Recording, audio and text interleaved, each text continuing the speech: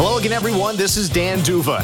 It's the Sheriff Lawless and Some Guy Named Dave podcast, presented by the D Hotel. It's a special edition of SLGND. We're looking at how the Knights were built. Dan D'Uva here, Gary Lawless, Shane Knighty, Dave Gosher. But it is the Golden Knights insider, Gary Lawless, who's been working on this special project, how the Knights were built, going all the way back to the expansion draft, right through the present-day Golden Knights. Whether by draft, by trade, etc., how the Golden Knights have this current roster assembled. So, Mr. Golden Knights insider Gary Lawless, this brings us back to what we did, I guess it was just over a year ago, the oral history of the Golden Knights. But this is a little bit of a different take, very much in terms of the hockey operations department putting it together.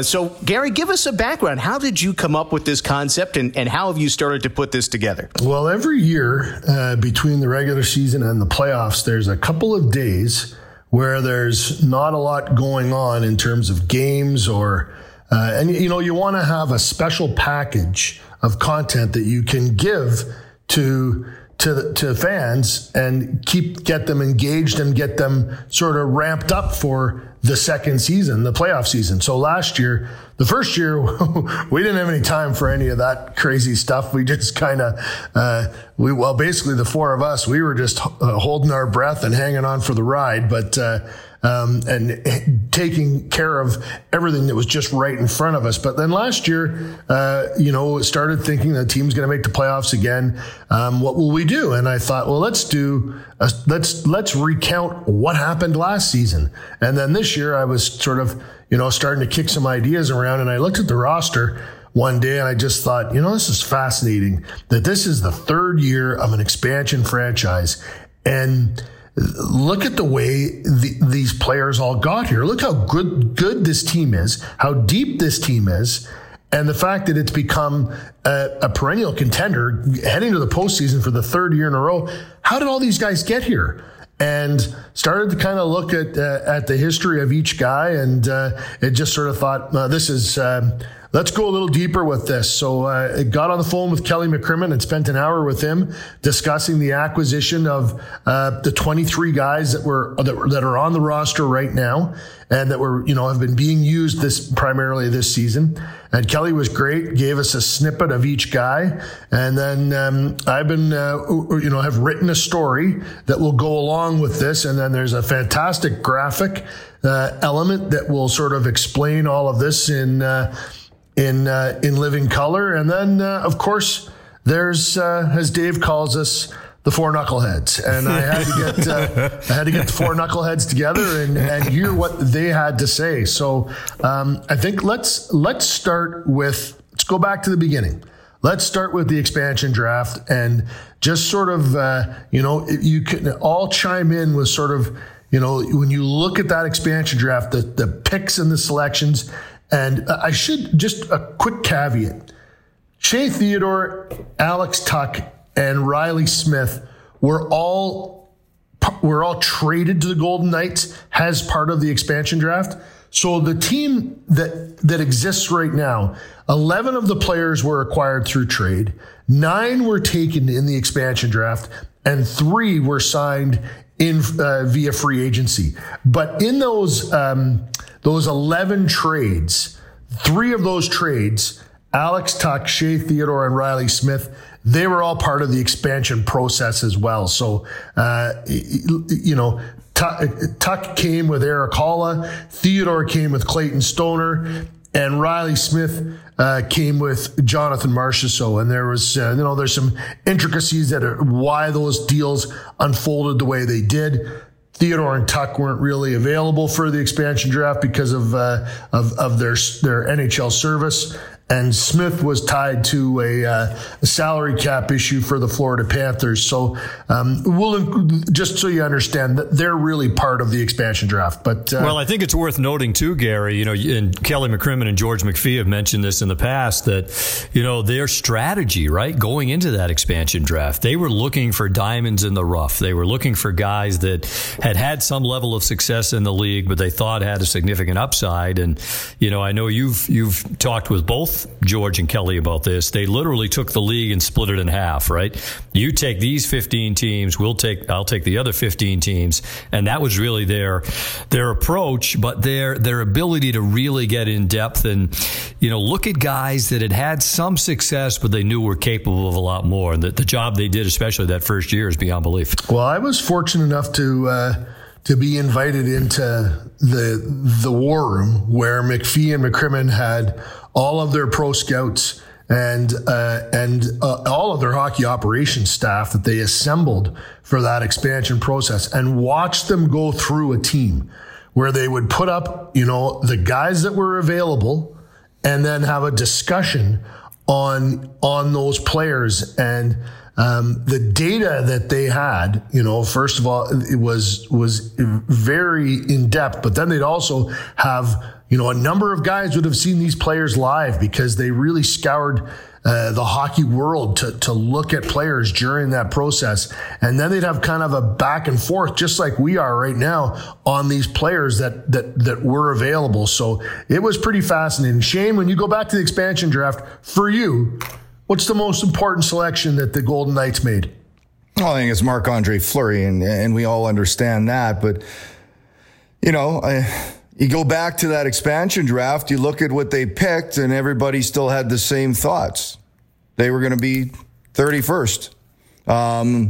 So there's an element that they went deeper into understanding, and this is a credit not only to George and Kelly, but certainly the pro scouts, everybody that was on the staff, their ability to kind of not only, pick on their current ability, but to pick these players knowing where they could get to. So you see the Fleur, then there's some undercover ones. You think of a guy like Braden McNabb, who's become instrumental. And, we can talk Carlson, and we know how important Marchessault, those guys, how big they were to this team. But nobody saw William Karlsson scoring 43 goals. So there's an element to that. And you talked about it, Gary, that they were able to dig deep enough to kind of foreshadow what the potential of these players were. They based them on speed. They wanted to play fast, and they wanted to work hard. That was too non-negotiable, using the words of Pete DeBoer, that, George and Kelly wanted. They wanted a team that was going to compete and play fast. And they felt, along with understanding potential of these players. And there were so many key, you can look at that expansion draft. Everything they've done has been instrumental to get them to this point. It is something to me that's been unprecedented to take an organization in 3 years, as you mentioned, to a perennial contender is unheard of. And, watching these replays of the games, just seeing the first game against Dallas, you look at that lineup there, and there's been an evolvement to this team. William Karlsson was on the wing. Guys like Oscar Lindberg was centering Smith and Marchessault. So there's been, an evolution to how these guys have had to fit into where they are now. And as good as they were in year one, now it's been the best team they've ever had as we look at it. The last game they played here against Edmonton, not here, but certainly the best lineup we've seen in a Golden Knights uniform. Dan, I'd ask you to sort of comment on how they were able to build a roster with depth out of that expansion draft. And they've added to that through trades and expansions. But, you look at guys like Nosek, Carrier, those guys, they didn't know a ton about them at the NHL level, but they were able to take them from the American League time and really get useful players that filled out their roster. Yeah, and you mentioned Tomas Nosek. It's hard to forget he scores 2 goals in Game 1 of the Stanley Cup Final and was the game-winning goal scorer, was the number 1 star. A year earlier, he had been the number 1 star in Game 1 of the Calder Cup playoffs for Grand Rapids, had scored 2 goals in that game. And it was the first 2-goal game of Nosek's NHL career. It happened to be Game 1 of the Stanley Cup Final. But when you talk about depth, Gary, it's interesting in the focus as compared to previous expansion drafts where we're looking for a star. And you would normally think of a star as, the big-time goal scorer, the guy who's going to be a perennial all-star offensively. And James Neal was probably the closest thing to that, and he'd had some success, but I'm not sure that you'd put him in that star category. George McPhee and Kelly McCrimmon went a different way with the one guy that you would call a star, and that was Marc-Andre Fleury. And I think that is a little bit of a departure from getting the big gun offensive weapon. And because they decided to go with the goaltender as the lone star, that allowed them to be more focused on depth when it comes to rounding out that roster and having more of a competition for spots. And we already mentioned it. Who would have thought that Will Karlsson was going to end up as the number one center for this team, undisputed? But that was not the thought going in. It was all about having sort of an even keel with the forwards, and rather than having a top gun offensively, they made sure that one face of the franchise would be the goaltender.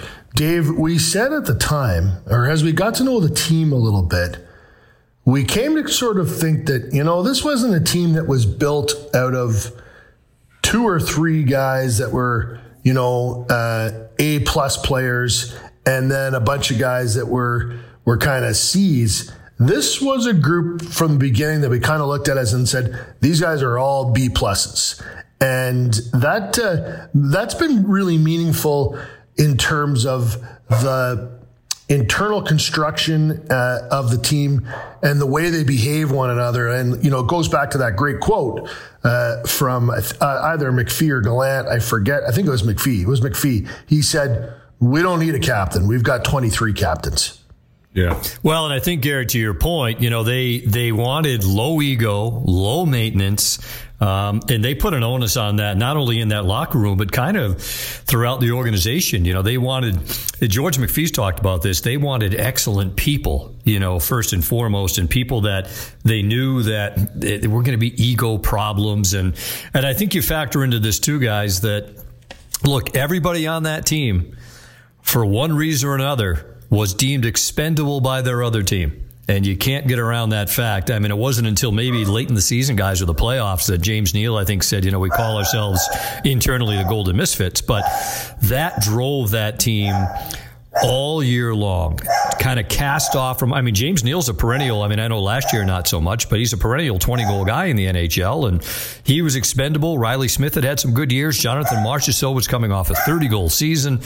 We know Marc-Andre Fleury's pedigree, and, that's a more of a deeper, complicated story with Matt Murray in Pittsburgh, and, it's interesting that he was available to the expansion draft, right? What if they had moved him at the trade deadline? He did have a modified no-trade clause, but in the bigger picture, low ego, low maintenance, and everyone on that team who had some success, or they felt was capable of a lot more, had an enormous chip on their shoulder that whole first season. We won't pretend that these aren't extraordinary times. We are not in a soundproof studio. We are all at our own homes, and we're connected through the technology of Google Hangouts and then recording into our phones. And that was Rosie Gosher reminding Dave that Marc-Andre Fleury was the most important pick of the expansion draft. And why aren't you talking about that? I think, just to touch real quickly on the 3 trades that are tied to the expansion draft and are still on the team. Riley Smith, Shea Theodore, and Alex Tuch. And, Riley Smith is, maybe one of the most underrated two-way players in the National Hockey League. He is just so fantastic at both ends of the ice, and has had a really good scoring season this year. And Shea Theodore has developed, at the pause, Shea Theodore was ranked 10th in scoring amongst all NHL defensemen. And you guys on the TV show, you run a graphic all the time dating back to early December, where I think he's like 3rd in scoring amongst all NHL defensemen behind Josi and Karlsson since December 10th or in or around that date. I don't have the graphic right in front of me. So the emergence of Shea Theodore, the Anaheim Ducks were in a bad position where they were going to lose a good player no matter what. And they were trying to protect some of their young defensemen. And I think Josh Manson was kind of at the top of that list, and understandably so. He's a really good player. But the fact that Vegas was able to acquire Shea Theodore, who in the next year or two is going to be, barring injury, is going to be a Norris finalist, is a pretty impactful acquisition via an expansion draft. Let's move on to free agency. This is a smaller group, but it's Zach Whitecloud, Nick Holden. We say John Holden all the time because John is Nick's dad, and we really like John. And Paul Stastny. I could say Peter Stastny there too because we really like Peter Stastny as well. But those three guys, let's start with Stastny because that was, you think about it, the summer of 2018, John Tavares was kind of the big fish out there, and right behind him at center ice was Paul Stastny, and the Vegas Golden Knights were able to swoop in and get Paul. And Shane, you watched him play in the Western Conference Final we all did for the Winnipeg Jets. But to be able to grab that caliber of a center with his pedigree, pretty impressive for a second-year team. Oh, and it showed the commitment, from certainly Bill Foley through Kelly and George, and their commitment to go after free agents and big free agents, because Stastny was one of the most coveted, as you mentioned, after Tavares. So for the Golden Knights to go out, you're getting one of the smart players in the game. Center ice position, you have to be highly intelligent, and Paul comes from, pretty good bloodlines in the hockey world, and anybody that gets a chance to talk to him, he's very well thought in the game of hockey. Very detailed. He's an intelligent guy. He's cerebral the way he plays. He's not going to blow you away with anything fancy, but he because he understands, he goes to positions. He's really good at everything. You can see him on the penalty kill. You can see him on the power play. He can play different positions on the power play. He's stronger than you think, good in the face-off circle. So this is a guy that you come in, and then he has certainly a veteran presence to him, a guy that's played, through a lot of different eras, through, where there's been, different types of athletes. He came in a time that was drastically different than what a lot of the players now are coming into, as the way, the rookies and younger players are handled. So, he's a guy you love to talk about. And certainly it just, to me, it spoke to the commitment that ownership management has to building every year a strong team when you can go out and through free agency acquire a guy like Stastny. And, I think the other part of it is it's not just that that the management was trying to build something with a player like Stastny. It was also building an environment in Las Vegas that would be attractive to free agents. And Stastny will, I think, go down as the first free agent signing that came to Vegas after the Knights established themselves as a destination, which is not to say it wasn't going to be a destination in some way, shape, or form, but that it happened so quickly, just 1 year into the franchise's existence, word got around. I mean, other guys we know haven't said it publicly, but would love to play for the Golden Knights, given how the organization has set itself up, given that the Las Vegas happens to be a terrific place to live, the lack of state income tax and all that, great weather, and also a commitment to winning. So Stastny was the first of those guys. He happened to be available, but there's going to be a line of people in years to come who will look at the Golden Knights as an organization and as a destination and want to be here as a potential free agent looking to sign. Well, and that, Dan, we'll get to this in the next bit when we talk about trades, but when Stastny sort of signaled to the hockey world that, yeah, this is the place. This is the place to go. Yeah. That we've heard that a lot since then. And when we talk about Pacioretty and Stone and those trades, that sort of attitude about Vegas played a lot. Dave, you are our resident college hockey expert, and these college free agents.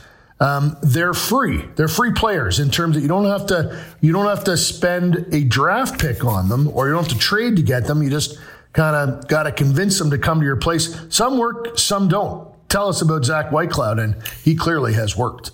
Well, he's been terrific, Gary, and I think he's someone that benefited. I think a couple of things can happen when you get a college free agent, and Zach left school early to come to sign with Vegas, but at times you get somebody that's a little bit older. He's not 18, 19, fresh out of junior. You can be a little bit older when you come out of college. And I think for Zach, what he benefited from was, his ability to play, I think, in the AHL. I think that was huge for him to have a real good year playing, with the Wolves in Chicago. Last year, played a lot with Nick Hague, played in all important situations.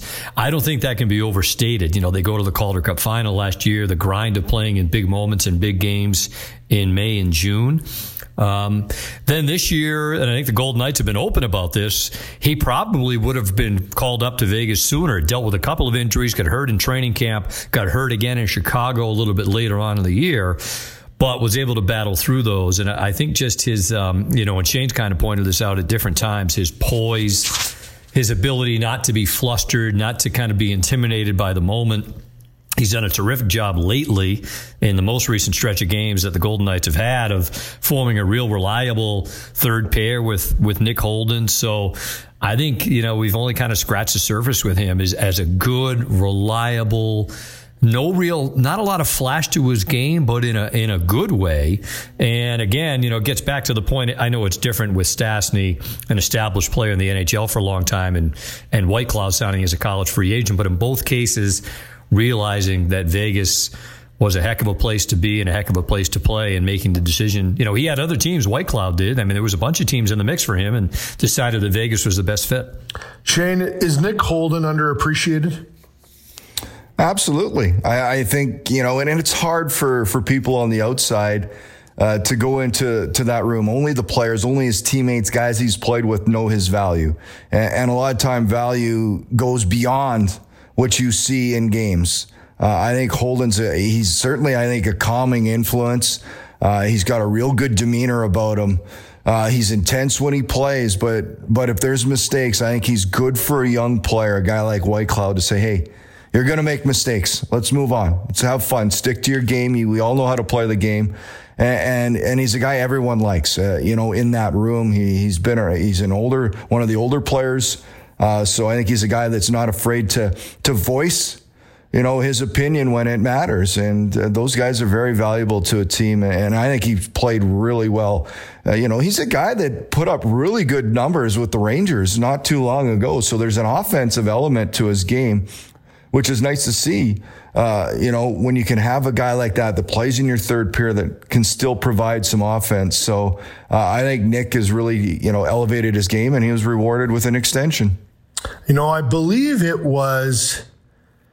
Same could be said for Brayden McNabb too, who doesn't get a lot of talk for a guy. The minutes he plays, the hits the hits everybody talks about. Reeves block shots. Well, McNabb gets a bit of it, but he just consistently goes about his business. And when you talk about consistency, Shane, with Will Karlsson's absence, guess who leads the Golden Knights in all-time games played? Brayden McNabb now has one up on Will Karlsson.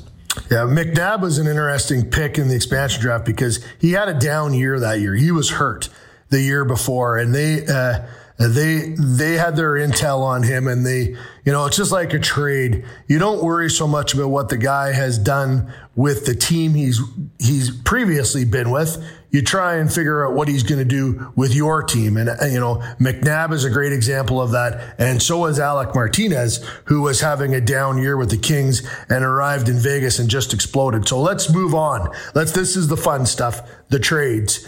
And the morning of the expansion draft, or the morning before, George McPhee, we were working out of another one of Bill Foley's offices, and he met the media, and it was local media and national media, and they said, "What are you going to try and accomplish with the expansion draft?" And he said, "We're going to try and build a competitive team right away, but we want to try and stock the shelves with assets that will allow us to build for the future."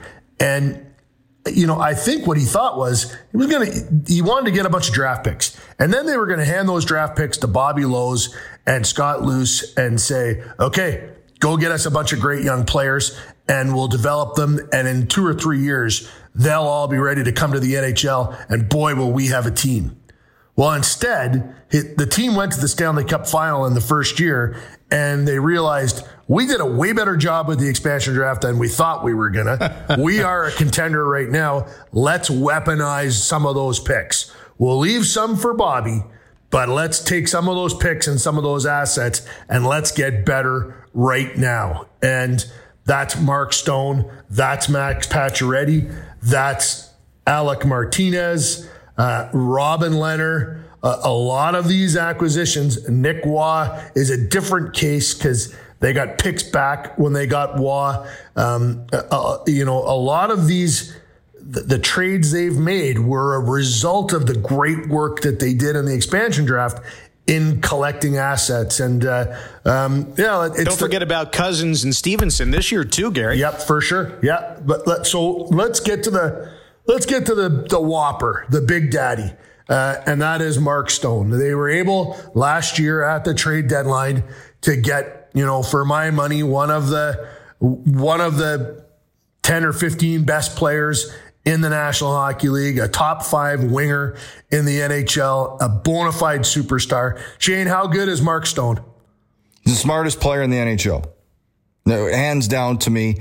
And yeah, you could put him, I guess, with, Patrice Bergeron would, come to mind, Anze Kopitar, those guys that win the Selke each and every year. I think Stone, before he got hurt, would have been, to me, on the path maybe to be the first winger to win it in a long time since Yuri Lettinen. Stone just does everything. He makes the best thing to describe him is he does everything you could ask on the ice in every situation. He thinks the game quicker than anyone, but the biggest thing is he makes everyone around him better. When he's on the ice, everybody else is better. That's a tough player to find that does that consistently. And then his compete and his passion for the game, it's up there with the best of them. And you can tell, you see his reactions. I love when he scores a goal, but anybody could score the goal and he has the same reaction. That just shows his team player and, what a commitment he has. So just an absolutely huge acquisition for the Golden Knights when they were able to acquire Stone. Gary, just looking through some of the comments that you got from Kelly McCrimmon about Mark Stone, the word elite appears in his quotations, I think, half a dozen times. Yeah. And one of them is, no matter what metric you want to use to evaluate a player, he's elite. And then he talks about when in Ottawa, a situation that had a younger team and Stone had younger line mates, McCrimmon says his game was still at an elite level, and the players that played with him flourished as a result of that. And I think that it's the mark of an elite player that you elevate the game of those around you. When you see him too, Gary, on a night-to-night basis, as we do now, I think it's one thing, you play the Ottawa Senators twice a year, right? The Golden Knights do. And you see him and you notice him, but the little things he does every single night, being on the right side of the puck, he always seems to be in the right position on the ice. The puck seems to kind of follow him around to a certain extent. You remember that goal he had this year in Florida where he kind of picked his way through the Panther defense and roofed, I think it was his second goal in that 5-point game. But his ability just to kind of be in all the right spots on the ice. And I've got even even when I was back in my old job in Boston, you'd see the Senators maybe 4 or 5 times a year, but to see him every night and to see the impact he has on games, little subtle things he does throughout, games on almost a nightly basis. And the fact that they make this trade for him, and it goes back to our previous point, guys, of Vegas is such a desirable place to play. Shane, you could speak to this. All players talk, right? Around the league, right? This city's great. This city's not so great. You're treated phenomenally here, and the Golden Knights players are. That, they make the trade, and then the talks were already in place of a long-term extension, which he signed to stay here for a long, long time, which is great to see. Davey, you make a really interesting point there, and shortly after the Golden Knights acquired Mark Stone, and they had signed him to the 8-year extension, a decision maker with another franchise, like a guy, not the number one guy, but right near the top, walked up to me in the Golden Knights press box and said, boy, did they ever pay a lot for Mark Stone? And I looked at him, I said, what do you mean? He said, well, they traded Erik Brannstrom and then all that money for Mark Stone. And it clicked in my mind that if you just see Mark Stone one night or, 2 or 3 nights a season, that might be your impression. But when you, like you just said, when you watch him 5 nights in a row or 10 nights in a row, you gain an appreciation for him that is beyond. And the Golden Knights did their homework. And listen, let's not pretend the fact that Kelly McCrimmon, who had Mark Stone and Brandon, and Bobby Lowe's, who was the scout in Ottawa that drafted him in Ottawa, they knew what a lot of people didn't know, that Mark Stone was a fantastic player. Max Pacioretty, we were that night that they acquired him, I think, if I might be wrong, but I think Dave and Shane had left the building to go see Journey. And Dan and I were still, it was a rookie prospects game at City National Arena. Dan and I were still there. And when it was all wrapped up, I got pulled aside and said, don't go anywhere just yet. Whoa. Were you guys there? The concert too. The nights mixed up? You were at the concert too. Oh, you were there. Okay. Def Leppard, Gary. We had to call the rookie morning. game. It was the next morning. All right. Got it. Anyways. Let's get it straight. Dave and Shane are at a concert. No, Gary, you were there too. I got to the concert later. No. Listen, I wasn't trying to suggest that you guys were loafers and left work early, although that's exactly what happened. Exactly what you wouldn't be wrong. Anyways, okay, so we were all in the building and we got the word stick around a little while. And I don't know if you guys will remember, but George McPhee walked through our little office, and George is really usually well kempt and put together. Well, he looked like he'd been rode hard and put up wet. And I think that because, trading a young player like Nick Suzuki is really hard to do. And Nick Suzuki has gone to the Montreal Canadiens and produced big time. Yeah. But Max Pacioretty is,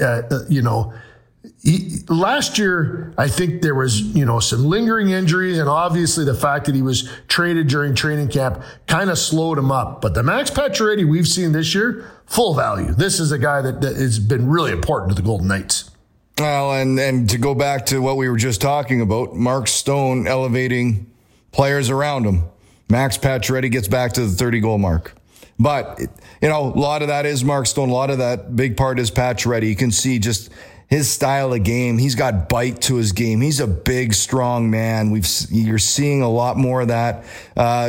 Just comfortable coming into this season. He's a guy that, has kids, a family. So people never think about, first moves, schools, hospitals, doctors, all those things that come into play. And I think, getting his family settled that first year, a couple injuries. But this season, this is the Max Pacioretty they traded for.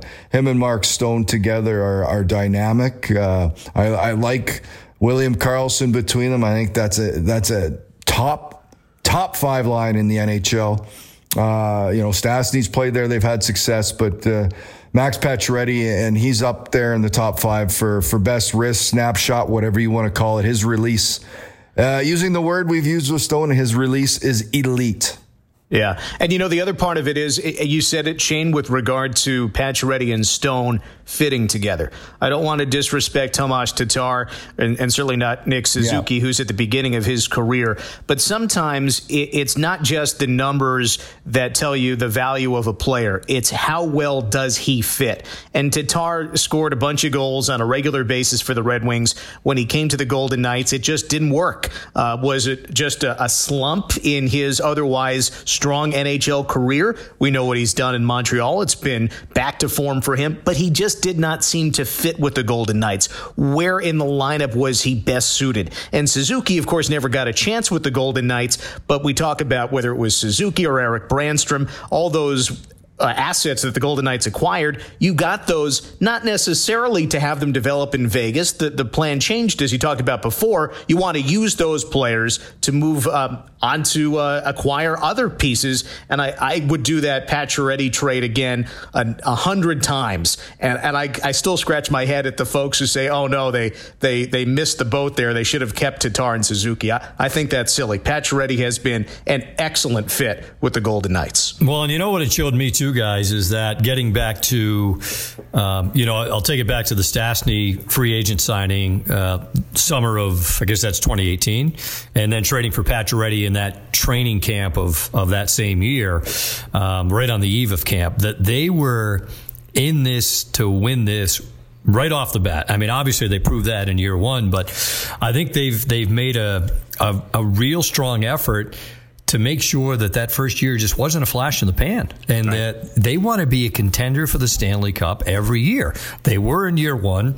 They were in year two, if we all know what happened against San Jose, and they built a team that's leading the Pacific Division at the pause. So I think for me it signified, or reinforced maybe their philosophy. And look, you can't ignore the fact that what they were able to do in year one put them years ahead of where traditional expansion teams have been. And I know, what was Bill Foley's quote, playoffs in 3, Cup in 6. I think it was something like that. Yep. Cup in 5. Yep. Well, that's all blown out of the water now. I mean, they are a team that's expected to contend for a Stanley Cup every year. But I think when you trade for somebody like Pacioretty, bring in his pedigree, the captain of the Montreal Canadiens, I think that sends a signal again throughout the NHL that we're here for the long term. I mean, guys, he's their best natural goal scorer on the team. I mean, he's a sniper on that team. I mean, you think about some of the goals he scored, and Shane talked about how elite his shot is. It just flies off his stick in no time.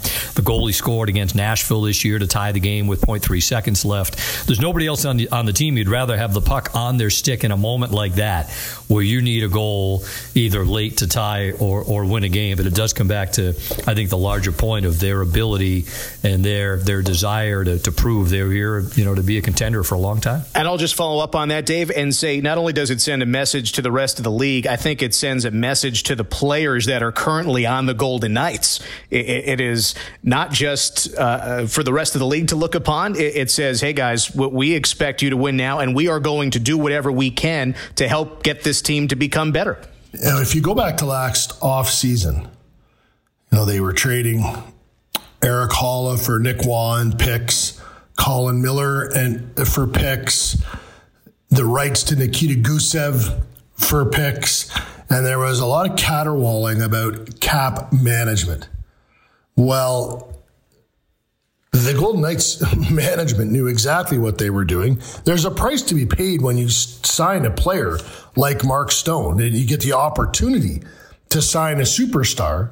And they got him for good value, max contract for around $9 million, under the $10 million mark, which is, players of Mark Stone's caliber are getting that all the time. But regardless, since that time, Nick Waugh develops into a bona fide NHL player. Then they go into the trade market, and they're able, the deadline, well, Stevenson comes at Christmas, and then they go and they get Cousins, Martinez, and Leonard at the deadline.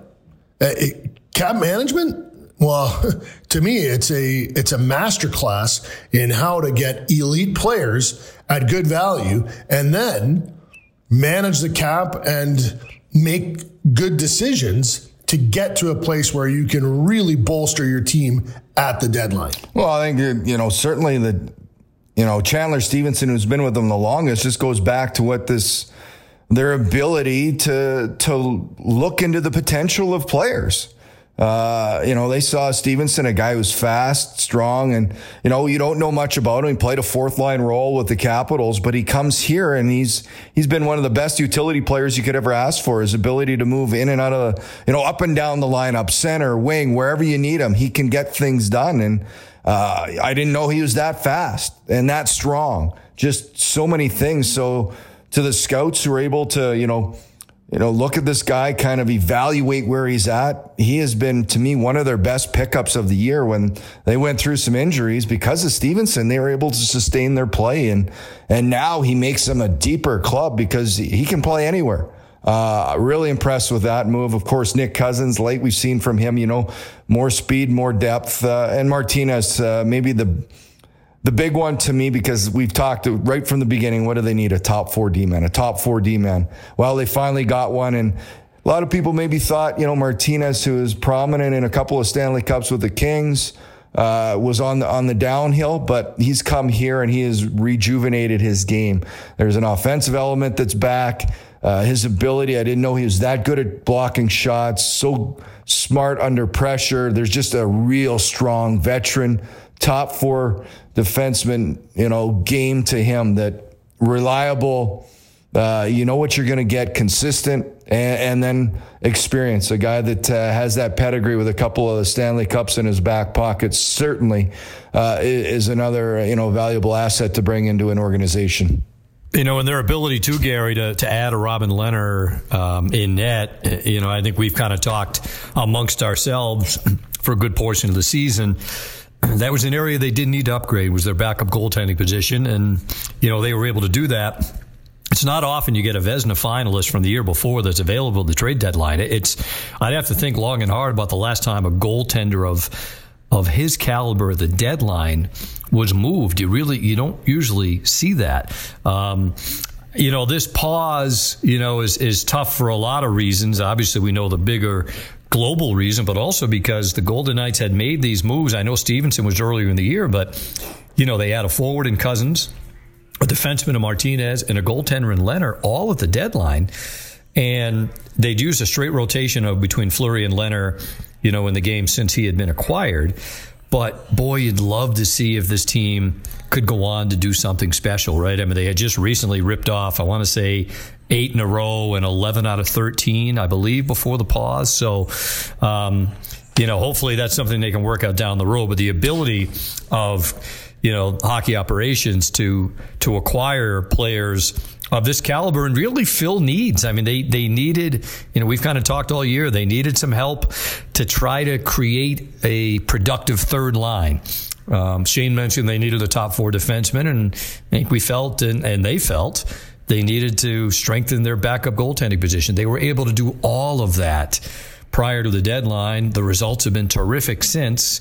And now we'll see if and when they can play again, if they can carry on and do some real special things. And Gary, you kind of bring up the point about the salary cap. And by the way, Dave, it's 11-2. You're right, in those last 13 games. You think about the guy who bore the brunt of the salary cap management this year. I think Nick Waugh was the guy. All the transactions up and down. Whereas an NHL roster is 23 players, the Golden Knights for almost the entire year was right at 20 or 21, having just one healthy extra on a regular basis. And all of this was to bank cap space. And we kept thinking, well, gee, this is even beyond the normal salary cap wrangling that teams have tried to do just to make it work down the line. And I am no mathematician. That is not my department. And I think that we all, and a lot of fans were like, what are they doing? Why are they doing this? What if somebody gets hurt in warmups? They're not going to have enough players. Well, all of that stuff that they did leads to making the Robin Lehner trade work. And, of course, then the other wrinkle of going through Chicago to Toronto to Vegas with those teams retaining some salary and how that all comes together.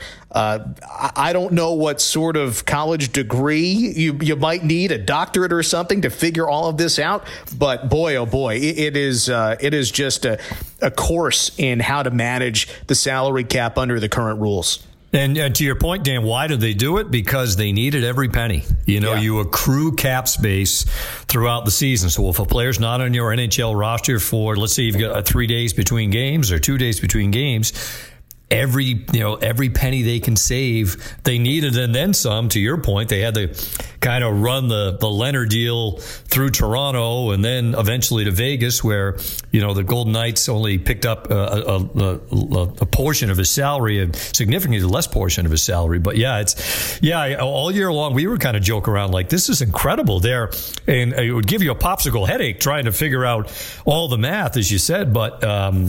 I guess they didn't mismanage to cap that badly after all, Gary. No, they did. They did not. And hopefully, as Dan said, this season gets unpaused, because this roster, how the Knights were built, what we just discussed, is one of the best in the NHL. And it would be really fun to see them compete in the Stanley Cup tournament. Guys, thanks so much for your time and your insights. This was fantastic. Really appreciate it. Nice, Gary. Well, Lawman, this is so this will be part of a bigger written piece by you, correct? On the along the lines of the Odyssey and the Iliad. Is that about right? All right, Lawman. Thanks for having us. So thanks a lot, everybody. This is the SLGND podcast, brought to you by the D Hotel. Thanks for listening.